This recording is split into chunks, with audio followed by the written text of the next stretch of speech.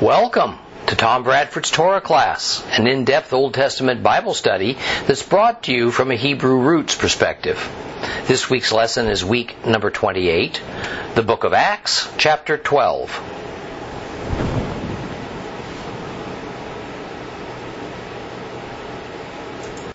Well, we just barely got into Acts chapter 12 last week.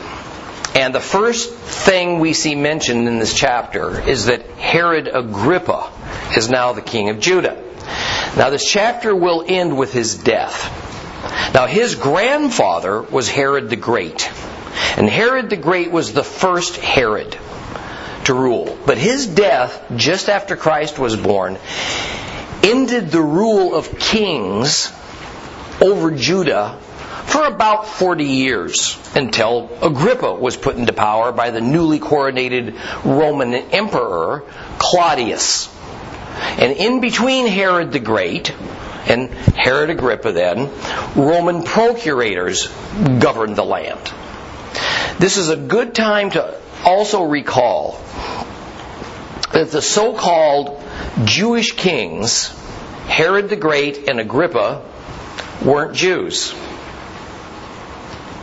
even though they called themselves that. They were of Edomite, descendants of Edom, Esau.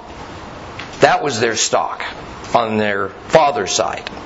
And Nabatean stock, that is, descendants of Ishmael on Herod's mother's side. So the Herods were a combination of Esau and Ishmael. What does that tell you? The Jews mocked Herod the Great for his claim of Jewishness, yet they accepted Agrippa's, probably because he seemed to genuinely follow Judaism. Now it's interesting that to this day, adhering to the religion of Judaism is the primary test for determining whether a person's a Jew or not. Ethnicity is often secondary. Well, let's reread this chapter in its entirety, since we only got to verse 3 last time. So, open your Bibles to the book of Acts, chapter 12. If you have a complete Jewish Bible, it's page 1376. The book of Acts, chapter 12. It was around this time that King Herod began arresting and persecuting certain members of the Messianic community. And he had Yaakov, Yochanan's brother, put to death by the sword. And when Herod saw just how much this pleased the Judeans, he went on to arrest Kepha, Peter, as well. Now it was during the days of Matzah. So when Herod seized him, he threw him in prison. He handed him over to be guarded by 4 squads of 4 soldiers each, with the intention of bringing him to public trial after Pesach, after Passover. So Kepha was being held under watch in prison. But intense prayer was being made to God on his behalf by the Messianic community. Now the night before Herod was going to bring him to trial, Kepha was sleeping between 2 soldiers, and he was bound with 2 chains. Guards were at the door, keeping watch over the prison. And suddenly an angel of Adonai stood there, and a light shone in the cell. And he tapped Kepha's side, and he woke him, and he said, "Hurry, get up." He said, and the chains fell off his hands, and the angel said to him, "Put on your clothes and sandals," and he did. "Throw on your robe," he said, "follow me." Well, going out, Peter followed him, but didn't realize that what was happening through the angel was real. He thought he was seeing a vision. Now, having passed a first guard and a second, they arrived at the iron gate leading to the city. This opened to them by itself, and they made their exit. They went down the length of one street. Suddenly the angel left him.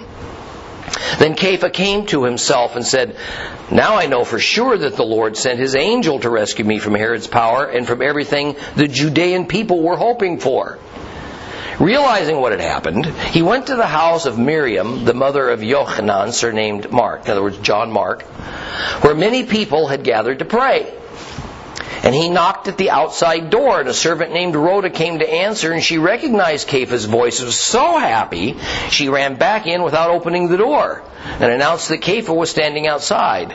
"You're out of your mind," they said to her. She insisted it was true.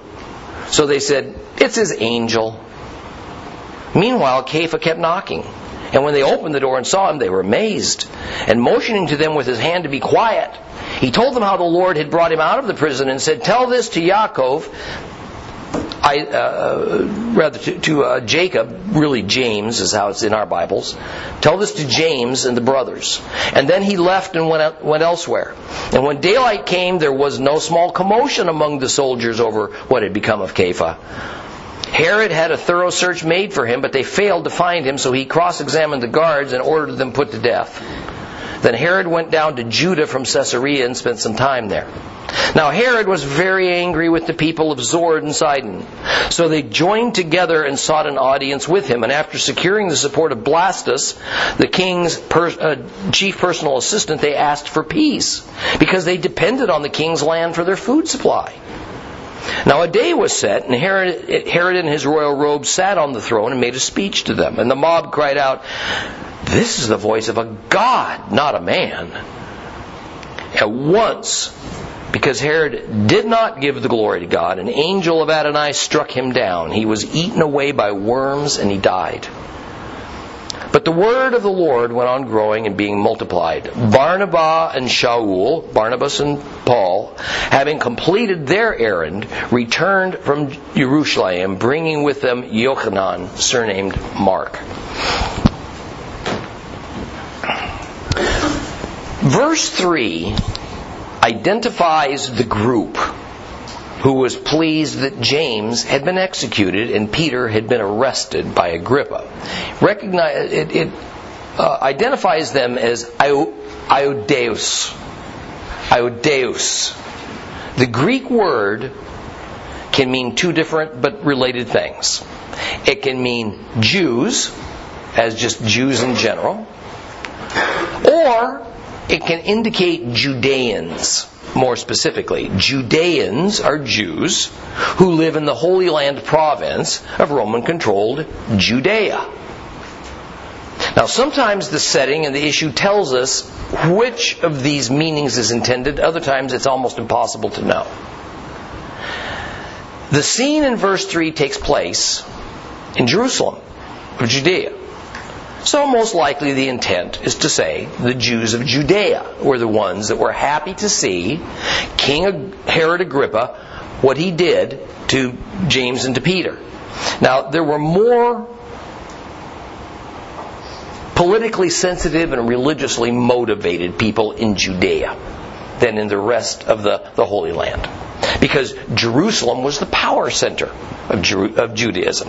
And so these Judean Jews paid more attention to all the latest intrigues and issues, since the leadership was there to stir up trouble.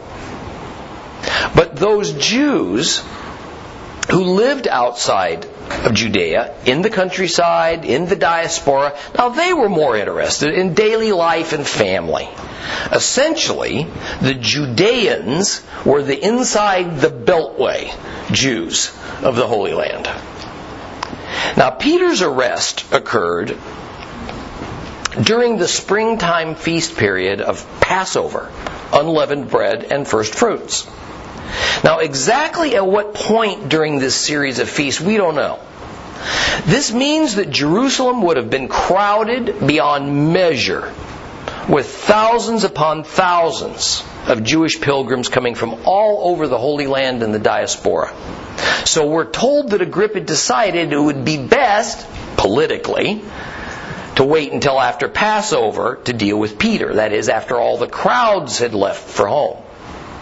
Now, I pointed out last week that by now it had become common practice for Jews in usual everyday speech to refer to the entire sequence of the three spring feasts as either Passover or unleavened bread, Pesach or Matzah. And just like we see here in verses 3 and 4, the two terms aren't meant to be precise, but rather as general, even interchangeable, even in the same conversation. Once the crowds left, the only remaining Jews would be the Jews of Judea, the ones that had more interest in seeing the members of the way being punished, and if possible, disbanded due to them not being politically correct, according to the religious doctrines of the Pharisees and the Sadducees. So Peter's under arrest, and he's in a Roman prison. However, the point is made in verse 5 that intense prayer was being made on his behalf. Now, David Stern makes a wonderful and salient point about prayer here. He says that in the few words of this verse, we are taught something invaluable about the nature of true, meaningful prayer and the one who prays. He says 5 points are made in this verse. First, that prayer should be intense, not casual. That is, you need to be still. You need to be focused. You need to be purposeful rather than repeating mantras or form prayers that often are said without actually contemplating what it is you're even saying. I am one whose mind will sometimes wander when I pray silently. That happened to you? So long ago I learned to pray out loud, even in private, so I can stay focused. Second of all, when the verse says prayers were being made, it means prayer was ongoing. Prayer for Peter wasn't a one and done outburst. I've often asked myself if after approaching God with a specific request, whether it's even right for me to keep repeating that same prayer as though God is forgetful. But I think that occasional thought really just reflects my worldly thinking creeping in. Because Old or New Testament praying continually to God over a specific matter is not portrayed as needlessly pestering Him. Rather, it's obeying. It's submitting to Him. We are commanded to do so, and it is entirely to our benefit. Third, our prayers need to be directed to God, not through an intermediary. Otherwise, our relationship is not with Him, it's with another. And He has stretched out His hand to all who trust Him. He's offered us to come and stand before the throne of grace and speak directly to Him and hear directly from Him. Fourth, prayer was being made to God on Peter's behalf. That is, the prayer was not general. It was specific concerning Peter's precise difficulties. You know, I've often said, I really don't want to see the words unspoken prayer on our prayer list. An unspoken prayer will be an unheard prayer, and thus an unanswered prayer. It goes against every biblical principle to essentially pray nothing. If it's too intimate to share, then don't. Keep it between yourself and the Lord. But often, honestly, it's simply an issue of pride or a fear of embarrassment that keeps us from being specific as we ask others to join in prayer with us. Read the Psalms as David is so open and honest, even highly emotional sometimes, about his predicaments, self-induced, and how he feels about it all. You know, it's a very good model for us. And fifth, the community of believers prayed for Peter. If we are truly going to be a community of believers, then we need to share our joys as well as our concerns. We are to rally around one another especially in our hour of need. We're not called to isolation. And we aren't called to be only concerned about our own needs. This is why I both ask you to put your needs and the needs of others on our prayer list, and please be as specific as possible. But also, that when you receive that prayer list, that you take the time, just that precious few minutes, to pray over each request individually. James says this in James 5:16. Therefore, openly acknowledge your sins to one another. Pray for each other so that you may be healed. The prayer of a righteous person is powerful and it's effective.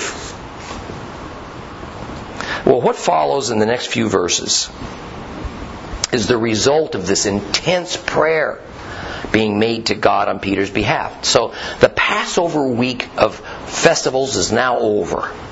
Jerusalem's now more or less back to normal, and this is when Agrippa planned to deal with Peter, no doubt intending to kill him. Now, we don't know exactly in which of the several prisons in Jerusalem that Peter was being detained, so I'm not going to speculate. We are directly told, however, that Peter was guarded so closely that 2 Roman soldiers were literally chained to Peter, even inside his cell. And there were 2 more soldiers stationed at the entrance into the prison. Peter was asleep. Between 2 sleeping Roman soldiers he was chained to, when suddenly an angel appeared before him. It says that a light shone in his cell. Angels are almost always accompanied with light.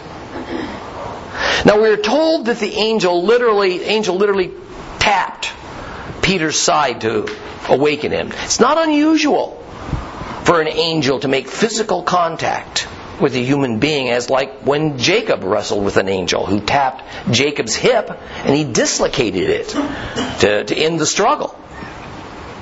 The angel issued instructions for Peter to hurry up, get dressed, throw on his robe, follow him. It is clear that Peter, foggy from sleeping, wasn't at all sure what was happening or who was breaking him out of prison, or even if it was actually happening. But somehow the chains fell off of his wrists, and in all the commotion, the guards that lay next to him remained soundly asleep. Peter thought he was dreaming. But as the minutes passed, and as Peter, led by the angel, walked right by 2 guards stationed at the prison entrance, he began to suspect, you know what, maybe this is for real. Well, we're told that they finally arrived at the iron gate leading to the city. Which gate is often asked. But since we don't know the location of the prison, we can't ascertain which city gate is being described. Yet Luke's description likely means that in Peter's day, both the location of the prison and of the specific iron gate were so well known, there just was no need to say anymore. I want to pause here just a moment to remind us all that when the writers of the New Testament wrote, they weren't thinking in terms of speaking to readers far into the future.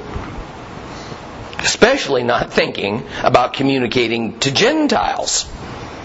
The exceptions being, in some cases, John and in his book of Revelation, Paul and some of his passages in his letters. These current events were generally being recorded for the use of people in the Jewish culture in contemporary times. And while the Torah was written specifically for the purpose of future generations having God's instructions at hand, as it's stated in the Torah itself, no such claim is made by the authors of the books of the New Testament. So sometimes places and locations that are mentioned are difficult, if not impossible, to pin down. And descriptions that we'd love to have can be very sparse. Well, the iron gate, we're told, opened by itself.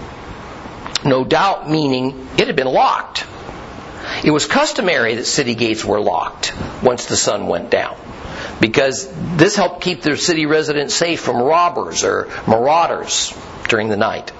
Well, the angel continued to lead Peter down one street, out of danger. Suddenly he disappears. That's when Peter knew for sure this was God in action. Well, sort of buried in this narrative is a conundrum. Why did God save Peter but let James die at the hand of Herod Agrippa? See, this is the sort of thing that if we've lived long enough, something of this nature has happened in our lives. And we've wrestled with such a question. My father fought in World War II. And when I could get him to even speak about it, which was rare, by the way, mostly towards the end of his life, it was usually about some dire situation in which for some inexplicable reason he survived, but many others around him didn't. There seemed to be no pattern, no rhyme, no reason for who was saved and who wasn't. It was clear that he was very troubled by this, no doubt feeling guilty to be alive as others around him were dying. Now, this is mostly the reason I think he didn't want to talk about it, because he would say, why? Why did he make it and others perished? They weren't any less valuable than he. He was no better than them. Was it pure serendipity? Wrong place, wrong time. 1 foot to the left, you live. 1 foot to the right, you die. Or was God in control and choosing this one to live and that one to die? I think it's easier for us to sit in the safety of our sanctuary or maybe our home and say confidently to ourselves, well, God's in control. But when it's happening to you, as you look back, I suspect that the experience probably alters how you think about it. For my father, a devout Christian man, he had no answers. He only had gratitude and at times deep sadness that would well up in him even 50 years after the horrific events. He told me that as the war ended, he became determined to be a good man, to live a good life, because that was his duty now, that for whatever reason the Lord spared him. So I have no good answers for you as to why God chose to rescue Peter by means of an audacious, supernatural rescue mission. Yet he stood by and he allowed James to be wrongly convicted and executed. This is where faith plays the biggest role in our lives as worshipers of the God of the Bible. Something happens and nothing seems obvious, nothing seems logical about it as to the how and the why. There's nothing left but to believe that either God oversees everything and has reasons beyond our ability to comprehend, or everything is just mostly due to the luck of the draw. One way allows for a realization of hope in the mercy of our Creator. The other way leads only to despair and fear at the unpredictable turns of fate. Well, Peter made his way to Miriam's house. She was the mother of John called Mark. John Mark was a cousin of the disciple Barnabas. At this time, especially in Jerusalem, the believers seemed to meet in homes, at other times in public places. and yet at other times in secret hideouts, depending on the current social and political circumstances. Obviously, Miriam's house was a known and regular meeting place for the core group of Jerusalem believers, and when Peter arrived, the group was in the midst of prayer for Peter. No doubt Miriam's house was larger than typical in order to be a suitable meeting place. So Peter now goes up to the house, he knocks on the door, and what comes next is almost comical. Miriam's house servant, Rhoda, goes to the door. Peter was calling to those inside, and when she heard him, she instantly recognized his voice. But Rhoda got so excited, she ran from the door, forgot to let Peter in, because she was in such a hurry to tell everybody that Peter's here. They told her she was crazy. But she kept insisting. It seems to have never occurred to her. All she had to do was go back to the door and open it and prove she was right. Finally somebody said, it's not Peter, it's his angel. This remark gives me a good opportunity to talk about how Jews thought about angels in this era, but also to reveal another little pet peeve of mine. The reality is that as much as heaven and angels seem to be hot topics in every age of Christianity, our present time included, it was also that way among the ancient Jews. And since the Holy Scriptures are our sole divine source of reliable information about heaven and about angels, it's pretty disappointing to find that so little is said about either subject in the Bible. I can sum up heaven by saying it's a spiritual place that resides in another dimension. It is God's dwelling place. It's eternal, it's beautiful, and sin isn't present there. Angels live in heaven when they're not someplace else. And when a believer dies, we go there. Outside of that, there's just not much else divulged about heaven. Same thing with angels. We know they exist, that they can appear in human form, that there's different kinds. Light is usually involved, and they're sent by God. There are archangels who seem to be at the top of a hierarchy of angel ranks. That's not all, but that's most of what we will learn in the Scriptures about angels. Now today, it has become very popular to think that when humans die, we get our wings and become angels. Or that each one of us has a guardian angel. Or in the case of my wife, she said she has several very tired ones.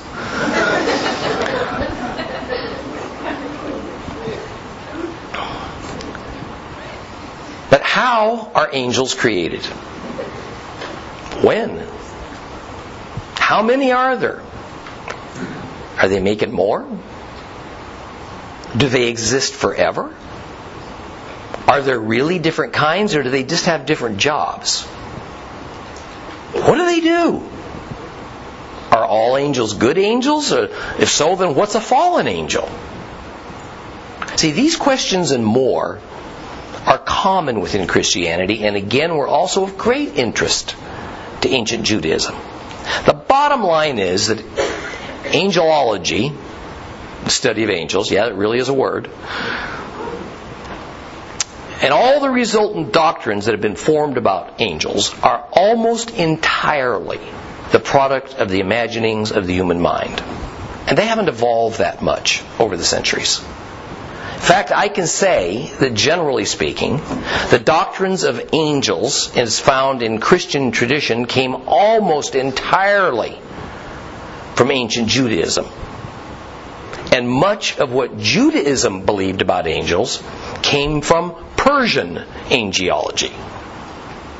So I caution you to be careful in what you choose to believe about angels, or what you read about angels and heaven, for that matter, in these many books that are written on the subject, because they consist almost entirely of doctrines and personal opinions and outright fantasy in some cases, usually presented as biblical fact. I mean, how can a few sentences, and I mean a few sentences, of Scripture about heaven or angels result in a 400-page book?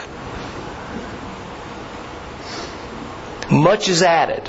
Leaps of assumption are made, and I highly question its real value, other than to distract us from spending time to learn what God has actually revealed to us in His Word.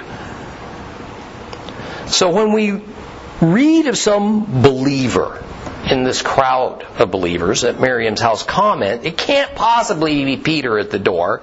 It's his angel. This isn't to be taken as new biblical information about angels. It's just rather what Jews in that era believed as part of their halakha. And the Talmud indicates a belief in Judaism, at least by some rabbis, of the existence of personal guardian angels for each and every Jew. The response of this believer about a person knocking at the door who sounds like Peter indicates another tradition, that guardian angels can take on certain characteristics of the human person they're assigned to. But most of these thoughts about angels amount to cultural superstition. Becoming a believer didn't erase all those thoughts. Well, finally, the startled crowd at Miriam's house thought to open the door. And to their shock, there stood Peter. And he raised his hand to quiet them. Then he went about telling them what had happened. He urgently wanted to get this information about his escape and his well-being to his co-leader of the way, Yaakov, or as he's called in our English Bibles, James, who's the brother of Jesus. And because it's an important piece of information and not trivia, just remember that the Hebrew name Yaakov translates in English to Jacob, not to James. So why do we find the name James in our New Testaments? It happened upon the creation of the King James Bible. In the New Testament, in honor of King who? James. The Bible editors substituted James for Jacob, and has remained so ever since. Now let me make a comment that I'm going to say up front is at least partly my speculation, but I think it's pretty well founded and it'll interest you. Here in Acts 12, we see how King Agrippa and the Jews of Judea, not all of course, just the most politically correct and zealous, went on this murderous rage against the way, or better, really, against the leadership of the way. We really don't have any firm reason as to why this began. In any case, we do know from certain passages in the New Testament and from some extra-biblical writings that the earliest believers in Christ at times had to meet in secret locations. This really occurred primarily in Jerusalem, because elsewhere the persecutions against the believers weren't so intense, or they didn't even exist at all, so as to make hiding necessary. Now, we've already seen in the book of Acts how the persecutions would come and go. And of course, when the persecutions became intense, the believers would keep a much lower profile than when the persecutions lost steam. Thus, it's believed that the secret sign of the ichthys, the fish symbol, came to use about now. Some years ago, my wife and I made a discovery in a garbage dump in Jerusalem that has had quite an impact on us. It was the result of a map taken from an old back issue of Biblical Archaeology Review and a small book that I read that told about the discovery of the three-part symbol that has become a major symbol of Hebrew roots and of the Messianic movement. The fish to the menorah to the Star of David. You see it here on the graphic. Now, I've taken a few of you to this very spot that we discovered. And God willing, on our next tour, I'll take a few more of you there. It's off the beaten track. You definitely won't find guides or tourists milling around. It's an underground cavern with a secret entrance hidden at the bottom of a large mikveh that in recent times has been fenced off with a concrete bunker built around it to keep people out. It was there in that cavern that about a half century ago an elderly Greek monk found pottery shards with this 3-part symbol scratched on them, and the same symbol etched into the cave walls. Now the pottery has been scientifically dated, and it goes back to the time of James and Peter and Paul. The cavern is substantial in size, and its location is such that there's little doubt that at the times of persecution, the earliest Jewish believers, probably mainly the leadership, met underground here. I'll add a little anecdote. That when I told Rabbi Baruch about this, he was very skeptical. So I took him there and talked to him about it. And at least it piqued his interest sufficiently that he went to the archaeology department at Hebrew University, where he was an adjunct professor at that time. He told them about my claims. They verified they were fully aware of it and that it was true and accurate. So, as concerns today's lesson, I speculate this. James, different James, had just been executed. Peter was going to be executed as well, but God miraculously saved him. And upon his escape, Peter goes in the dead of the night to Miriam's house, where believers were stealthily meeting in prayer for Peter. He gestures for them to be quiet, no doubt because in their excitement from seeing him alive, they were making too much noise and he didn't want them to be discovered. Then in verse 17, he tells someone who is at the meeting to go and tell James, now this was Yeshua's brother James, and some other brothers, meaning other members of the group, probably the leadership, about what happened. Then Peter left quickly and escaped from Jerusalem. Why? Peter was an escaped prisoner. He was in danger. And in fact, all the believers were in danger. Why didn't Peter go to James himself? James was in hiding. The brothers spoken of were the leadership, part of the 12 disciples. Only a few of the believers in Jerusalem even knew where to find James. Peter likely didn't know how to find James. I have every reason to believe that when the events of Acts chapter 12 were occurring, James was hiding in that cavern that we found in a garbage dump on top of Mount Zion. The pieces fit together quite adequately, I think, for me to come to this conclusion.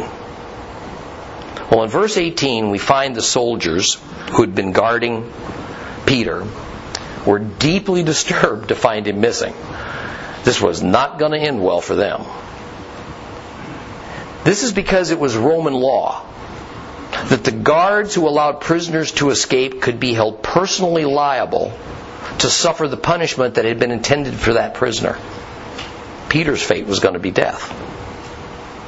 But in addition to worrying for their lives, they were confused and perplexed because they were still wearing the chains that had been attached to Peter.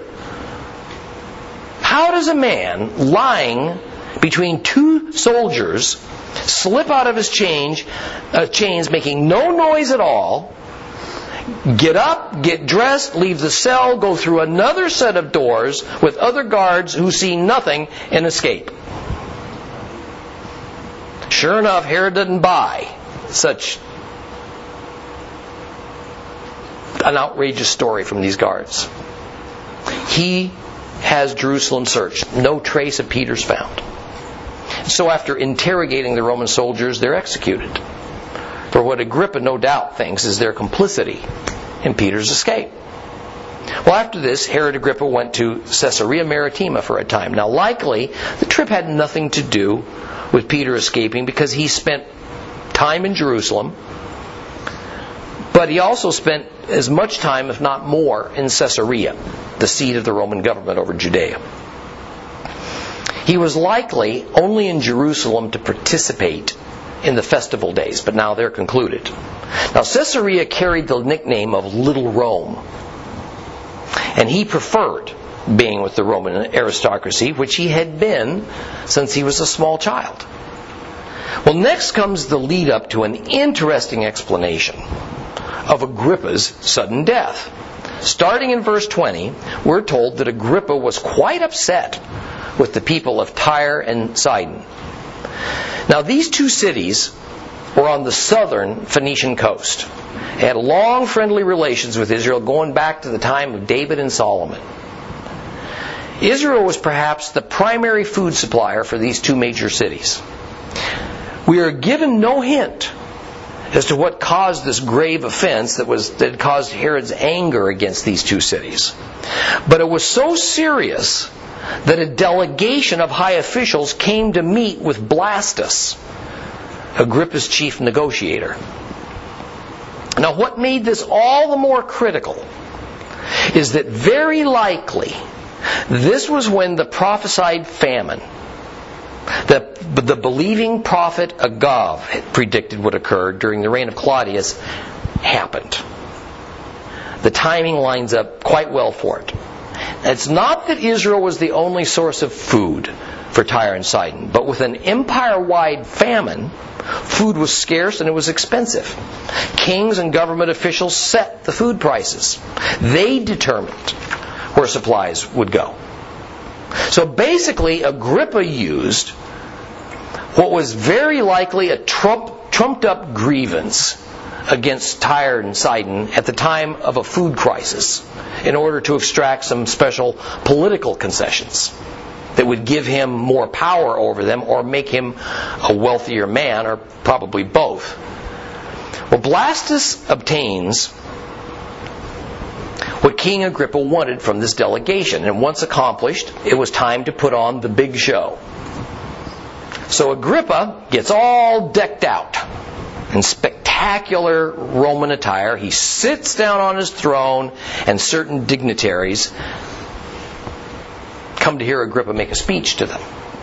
They, of course, respond with over-the-top flattery, something he fully expected and demanded. But they even went so far as to say to him, "This is the voice of a god, not a man." Then Herod Agrippa made a fatal mistake. Rather than deflecting such ludicrous honor as being a god. And remember, Agrippa had made himself as a representative of the Jewish religion. He accepted it. God struck him down. We're told he was eaten up by worms. That the punishment of his blasphemy was immediate made it clear to all this was divine judgment. Now I'm going to tell you, this is no folk tale that we see here in the Bible, or is it an exaggeration? Josephus writes about Agrippa's death, and he confirms what happened and the reason for it and what he died of.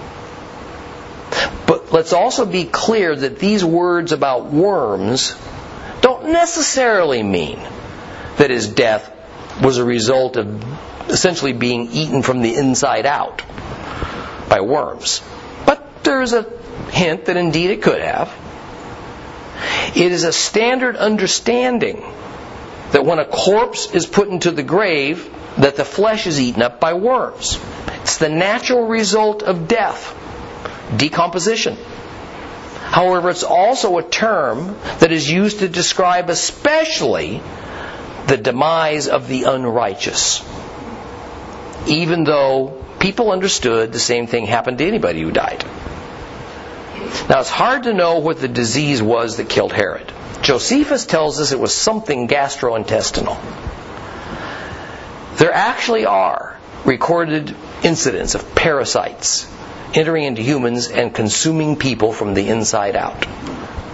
In any case, whatever it was painful and it was gruesome.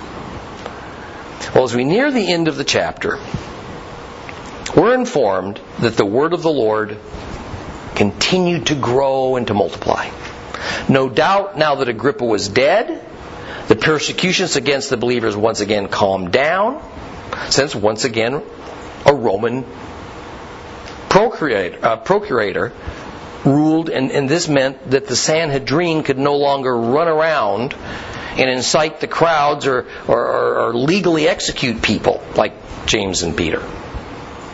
So essentially, a contrast is drawn between this wicked man, Herod Agrippa, who tried to eliminate the way, and the great successes that God achieved through the way, despite all the persecution. The final verse of this chapter marks a turn from the focus being on Jerusalem and the Jews to the diaspora and Gentiles. The disciples that had gone to Antioch but returned to Jerusalem would take John Mark with them back to Antioch. Now recall that their purpose for coming back to Jerusalem was to bring famine relief funds from generous believers in Antioch. How long they would stay in Jerusalem before returning to Antioch, that we're going to read about now, or next week anyway, in Acts chapter 13, is unknown. Now for the next several chapters, the focus is going to shift to Paul and to his missionary journeys. We'll begin chapter 13 next week.